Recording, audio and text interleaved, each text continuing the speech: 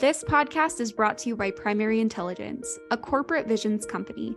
Through our platform, True Voice, we're bringing you automated win, loss, and no decision analysis at scale so you can find and fix seller blind spots in near real time.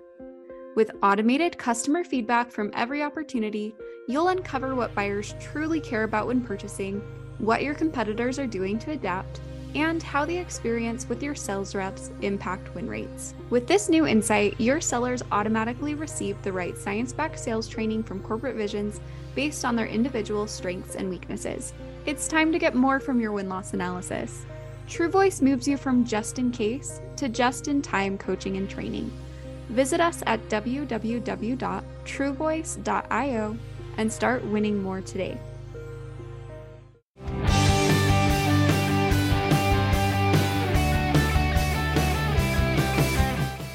Hey everyone, and thanks for joining me, Ryan Queller, for another edition of Sales Intelligence Weekly, brought to you by Primary Intelligence, a corporate visions company.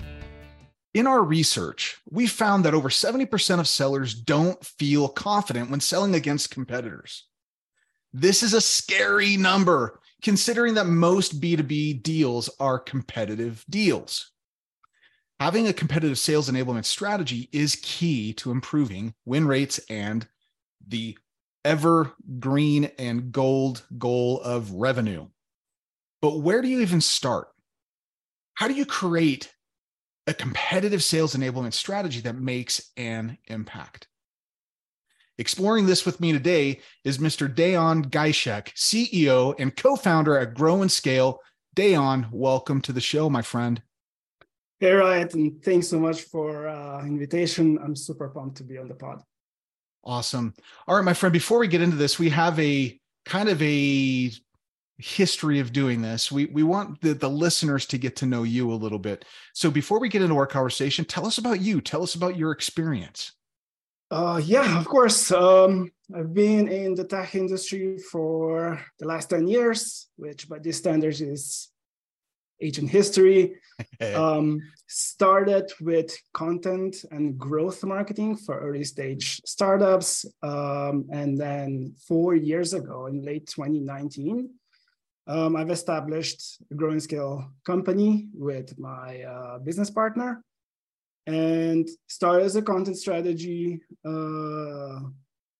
agency, but we pivoted to competitive enablement and sales enablement just because one of our clients really needed this. We liked it as well because you just see results much quicker than with content itself. And we just decided to stay in this lane and just become enablement company. That's awesome.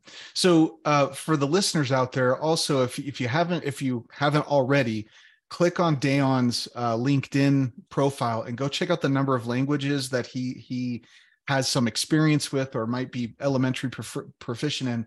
Dude, you've traveled. So out of all the different places you've traveled, what might be maybe the most interesting or one of the places that you love to go the most? I mean, you're a very well-traveled human.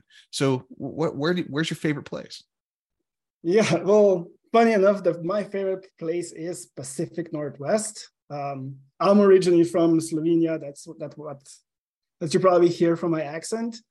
But I've been traveled. I lived in Portugal for a year. I've been in Middle East. I stayed in Spain, Taiwan, all those places. And I'm just very curious by nature, which translates really well into what I do.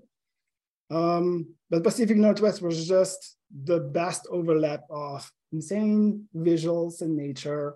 I'm a huge freak. I'm a huge nerd about music. So Seattle was my place to be. And it's just an economic opportunity and diversity of culture it just feeds my curiosity. And I would say Pacific Northwest. That's awesome. The Pacific Northwest is kind of rad, and I have family and friends up there, and we get up there very, very often. So, well, it's great to meet you, man. Welcome to the show. Let's get into our conversation. So let's start here. Let's start at the beginning, shall we? So where should you begin developing a sales enablement strategy? I mean, where do you start? Yeah, that's great. It should start with just talking to your salespeople. Imagine a world where you're actually talking with other people, right? Yeah, wild, shocker. Yeah. But they know exactly where they start sweating on those sales calls. And the next thing, from your internal data, you just look at your CRM. You can look, hey, where are you losing deals? But the best way I'd start is just ask your sales manager or determine what are the top 4 or 5 main objections that you're getting on the calls. And this is where you start. I'm coming from the content marketing perspective. I did tons of articles, top of the funnel, middle of the funnel, case studies, all that jazz. But if you're losing sales, then the whole company suffers. So ask yourselves and just prioritize those kind of pieces immediately. So I love that, right? It's getting to the person that is closest to the work or the issue is a key thing here. So going straight to the salesperson, the sales manager, are there key things that you're listening for when you're talking with them? What are you listening for when you're starting to explore with these frontline folks what issues they might be facing? It's good to meet face to face if possible, or even video call like this one. Mm-hmm. And they will tell you one thing, but you should just like watch their facial expressions, where they start sweating, where they start being a little bit uncomfortable. Usually you will always have at least 2 main objections: the pricing and maybe the timing is not right. You're always building content around those main ones, but just figure out, hey, where have you heard anything that pops up where you lose sales? Are they asking you about integrations? Are they asking you about security? Are they asking you for, I'm not sure, your customer service? So whatever pops up the most and they're not confident of answering, then just tag it down and make sure that you come back to those. Yeah, so love that. Do you have a standard set of questions that you ask, or is it kind of random and just kind of in the moment? What's that look like? What does that conversation look like? Yeah, so with the agency part, we do tend to just send survey, and survey is great because it's coming from a third party, so you won't get biased answers. But if you have an opportunity, I do have a set of 5-6 questions. And I would like to spend maybe like 20-30 minutes with each sales rep just to figure out what's going wrong and identify the pattern, identify the main root cause of objections or the problems with the sale. Love that. Okay, so that's helpful to understand. So where should you be conducting this research? So you've talked about talking with salespeople and sales managers. Where else should you be conducting research outside of talking with the people? Best way, I love being scrappy to start with. It's always been our MO, just with the beginning where there was no budget. So there are definitely treasure troves of information outside your website. My favorite one is Reddit. Reddit is kind of like a public forum with tons of unbiased opinions. I like to set up Google alerts. There's specific alerts that you can set up for Reddit and social media listening.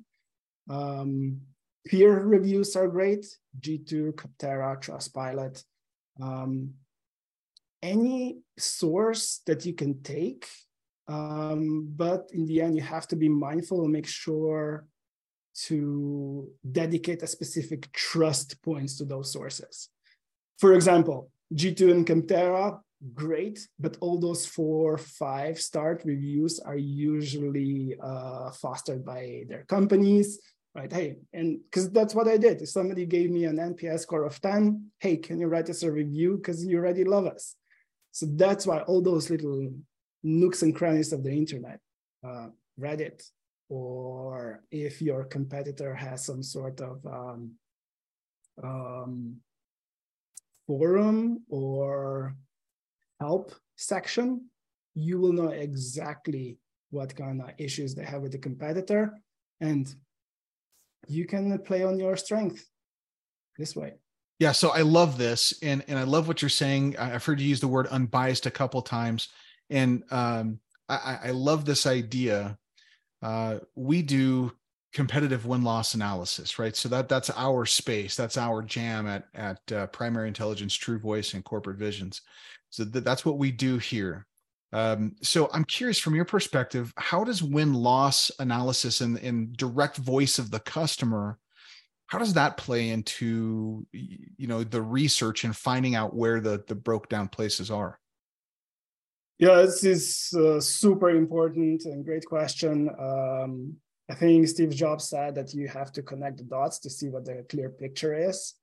And we usually are very, very busy with our own companies. And then we just keep on, let's just rack more leads. We just need to have more sales calls. And we never stop and look back. So with win-loss analysis, you have opportunity to just look back and see what's wrong. And it's important. Some companies are doing this really well. They do hire external contractors or experts in this field, just because they can come in and interview your team that doesn't have a bias at that point. I like to compare, this is a little bit funny comparison, but you don't ask your mom to evaluate your dating profile on Tinder or Hinge, right? She's gonna say, I certainly wouldn't. My boy is But, amazing. So you have to find the brutal honesty. If you can achieve the brutal honesty with your organization, that's great. But in most cases, they'll just say, "Oh no, we're great. Everything looks amazing. I don't have any issues." But the sales performance in the end of the quarter doesn't reflect that. Love that. Okay. So let's talk about prioritization. So we started with this research, we're going out there, we're talking with our salespeople, our sales managers, we're looking at win-loss and competitive intelligence and other nooks and crannies on the online.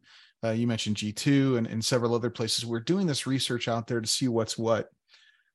How do you prioritize when you're trying to create this competitive and sales enablement strategy? How do you prioritize the creation of the strategy? I would always put as a priority something that can help us right now get to the easiest big win as fast as possible. Usually this means just I'll give you an example. So one of our clients was an online bootcamp provider, which is a very expensive course, cost $15,000 to get in. So the pricing was an issue. And we know that we're not going to lower the price. We need to get that revenue in. So my approach was we need to do two things. First, we need to tackle the objection of pricing direct on. And secondly, we need to raise the perceived value of the course. So how does this look from sales enablement perspective? I attacked the first main objections, the price. In-house, we started gathering all grants and funds that we can help with potential students. So that was in-house production, wasn't shared publicly. But from the outside, I had to come up with content strategy that brings the value. And that was, hey, I know this is expensive, but cohort type courses doesn't have as high attrition rate as on-demand ones. You have community at your disposal. You have mentorship at your disposal. And that helped really well. And we start closing much more leads and students this way, just with this approach. So that was the direct kind of like attack. It's an enablement part that helped the company in a long way. Okay. So there's some barriers to entrance and knowledge gaps. What about competitive intel or competitors in general? How do you go about addressing competition in similar circumstances? If you have an example, or what do you think? Yeah, amazing. You need to know what's out there. I think having an ego and just kind of like have a blinders on and talking that you don't have competition, it's It's not a great way of moving forward because you just get blindsided. We all know examples from the past. Let's say Blockbuster had huge whole market pie with video on demand, and then this little company, Netflix, comes along with their new technology. And today, if we look at it, there's no more Blockbuster, and it's Netflix. And Netflix has tons of competitors too. So you need to know exactly, or as much as possible, what your competitors are doing for two main reasons. First, you need to know what to say to your prospects. You need to be aware of your competitors because of two main things. First, you need to be selling more or closing more accounts. And by knowing what features and benefits or weaknesses and strengths your competitors have, you're going to be able to conduct your message and position yourself as a winning deal when you have a prospect on the line. That's one straight thing, because the confidence plays major thing in sales calls. And secondly, you need to be doing strategic decisions based on how market and competitors are moving. So let's say if Blockbuster knew that something is going on in the tech section of this little company called Netflix, they'll have enough information not to react, but just build a moat around it or build their own proprietary technology, and they might still be in the game. But they didn't. They probably didn't have some sort of intel, or they were too egoistic. I'm not sure. The fact is, there's no more Blockbuster. Love that. Okay, so that's a fair and solid answer. So in terms of prioritization, so let's do a little bit of a chicken and the egg kind of moment here. Where should we focus our efforts? Should it be acquisition or retention? And I know that this is like a hard question. It's a terrible question, placing them in opposition to each other. But what are your thoughts? Acquisition or retention? Yeah, the cop-out answer would be both, but I'm not going to do it dirty like that. So I'm just going to say retention should be the focus. Okay, let's go. I like this. Let's go. Yeah, tell me more. Well, just imagine, because acquisition is a huge effort in energy and resources. But if you're losing deals, it doesn't matter. If you're getting 100 new customers and if 80% are going to leave you, then why should you even be doing this? You have to figure out what's wrong. Where you have a leaky bucket in your either customer experience or in your product, and you have to fill those holes. So once you have that sorted out, and you have a good understanding and confidence that your customers are happy with you, then you can start focusing on getting new clients in. Okay, so I agree. In fact, I've heard a statistic out there that as much as 80 to 85% of companies' revenue comes from existing customers, from retention, right? So it's not the table stakes, the thing that keeps the lights on are our existing customers. So 100% aligned. But let me ask you this. Let me layer in this next thing. Which area do you find competitive sales enablement is most needed? Is it in the retention side or in acquisition, or both? Do me dirty if you need to do me dirty. That's fine.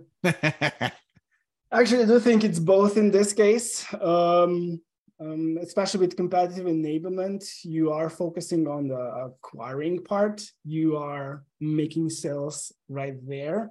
But because you did all this huge research with product teardowns, feature comparisons, you also have enough information to know where those holes in your product, in the product are. So it is equally, but sales enablement is, competitor enablement does allow you to be more proficient at closing deals on the acquisition part. Okay. So we might be, it might be more important for retention, might be slightly edge out acquisition, because when you retain, you could also potentially grow your existing customer base. But the competitive sales enablement what I'm hearing you say is focused really on closing new deals, acquisition. Am I following? Yeah, especially at the start. But yeah, I agree with you. And it's much easier to do cross sales, upsells with an existing customer, right? They already trust you, but you also have to keep getting new customers in. So, you know what's crazy? And we'll go into the next question here in a second, but the cross-selling, we have, we're entering into kind of a new kind of macroeconomic, reality here. But it used to be in the not too distant past, and it still kind of is, where an organization would close a new customer, and while they're in implementation, we have some customers that we do win-loss analysis for that were already engaging in upselling before they've implemented, before they've helped produce the result, the business result that they were bought for in the first place. And that push of buy more, buy more, buy more without having proven anything proved to be actually a downfall of several of our customers, research that we've done. Where it's like, look, your overly aggressive sales tactics before you've helped us achieve the result that we bought you for is getting in the way of our ability to not only produce the result, but also potentially grow our account with you. So I'm curious, from a competitive sales enablement space, how would you speak, or if you were giving advice to any listeners out there around sales enablement in this competitive space, after we've acquired and before in that implementation and onboarding phase, before they've achieved any kind of business result, what advice would you give to the sales team in how to handle that kind of no man land space? Yeah, this is usually an issue because from the top approach, managers, seniors, directors, they want to have as much revenue as possible at the start. But it doesn't go this way. You have to establish trust. You have to get respect from both ends. And even though AI is slowly lurking into our world, there's still a human element. And there's a lot of hundreds, thousands of new tools. If you look at the MarTech report from last year to this year, there's 2,000 new MarTech tools. And your LMS is very similar to other 50 LMSs. Maybe there's a little bit of new features here and there. Your CRM is very similar to others, but we still like to do business with people. And where we feel that we are cared and respected the most, this is where we're probably going to go to. Okay. So you brought it up, so we're going to go there. Let's talk about AI a little bit. And you just mentioned something that I agree with 100%, but we're in a sticky wicket situation. This is a difficult place for everybody. This is a global issue. Okay. This isn't relegated to B2B sales. This isn't relegated to any particular person. It is everyone. And that is AI. You also just said that people buy from people, which I agree as well. The time that a salesperson has to connect with those people, to build that trust that you've talked about, has shrunk and been compressed substantially, right? Down to 10% of the buying cycle now is with us. You have a salesperson, you have a buyer, you get about 10% of their time. It used to be 50, 60, 70, 80% of the time you could connect face-to-face with them. That time has shrunk. On top of that, we have the pressures of AI also coming into play. Pontificate with me a little bit. Let's let our imagination run wild, and I'd love to hear your thinking. How does AI fold into competitive sales enablement, planning, and execution? How does it play? Ooh, that's a big question. It's a big question. Yeah. In a way, I'm sure you see this with a lot of new companies. They feel they have this FOMO effect, like AI is everywhere. We need to put it into our product. I think it's very beneficial. It's beneficial for my personal work. It helps me a lot. So if you are integrating it, there needs to be a clear benefit and value. So you have to teach your salespeople, okay, we've got AI. What's the value of it? is this important to your customer? In what way? So you're not just plugging it in just because it's AI, and AI is the biggest buzzword right now. It still needs to solve a problem. But the other thing, I'm not sure if we're going on a tangent, AI is a tool. You're still with those big ticket items of selling an account for 50, 100, 200K. You still are talking to another human being. And with competitive enablement, you are making your salespeople better by giving them enough intel and insights and talking tracks and helping them. But in the end, salesperson knows exactly how to talk to a person. And they know a little nods, facial expressions, tones of voice, feeling the pain points on the other side. And I'm not sure if AI is ready to read this. I'm sure maybe it will, maybe next week. Maybe, who knows? It's accelerating so quick, right? Yeah, but those are like little nuances that you can't really measure yet, at least I'm not aware of it. And that's why you still need to sell person to person. Because okay, yeah. I think we're aligned. It sounds like you're saying AI can be a tool for, but not a replacement of sales enablement and salespeople. So let's go there. Let's go there then. So we've talked about where should we research? How should we find, the gaps? How do we prioritize the competitive sales enablement that you're creating? Where should you focus your efforts, acquisition or retention? We unpack that a little bit. Let's get a little bit to the sharing of and the execution of.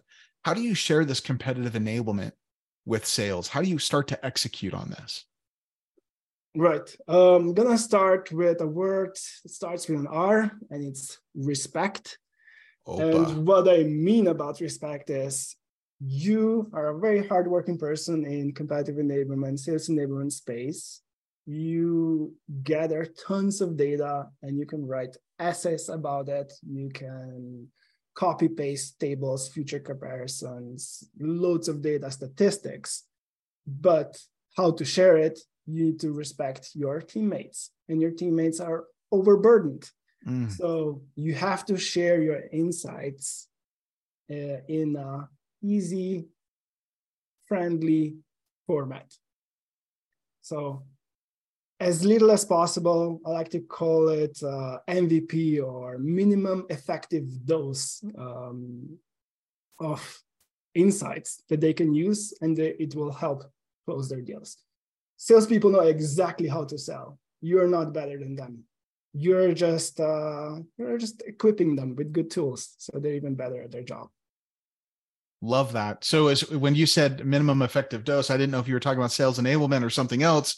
You talked about Pacific Northwest. That could be a whole other issue. But I love this, and you use the R word, which is respect.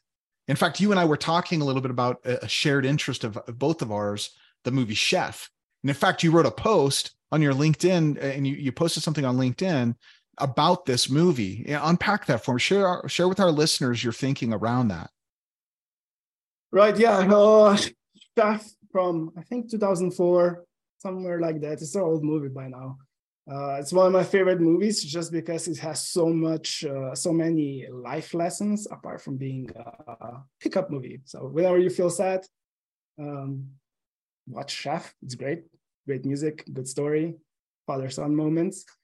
But there's this particular scene where the chef, played by Jon Favreau, teaches his son about serving good food.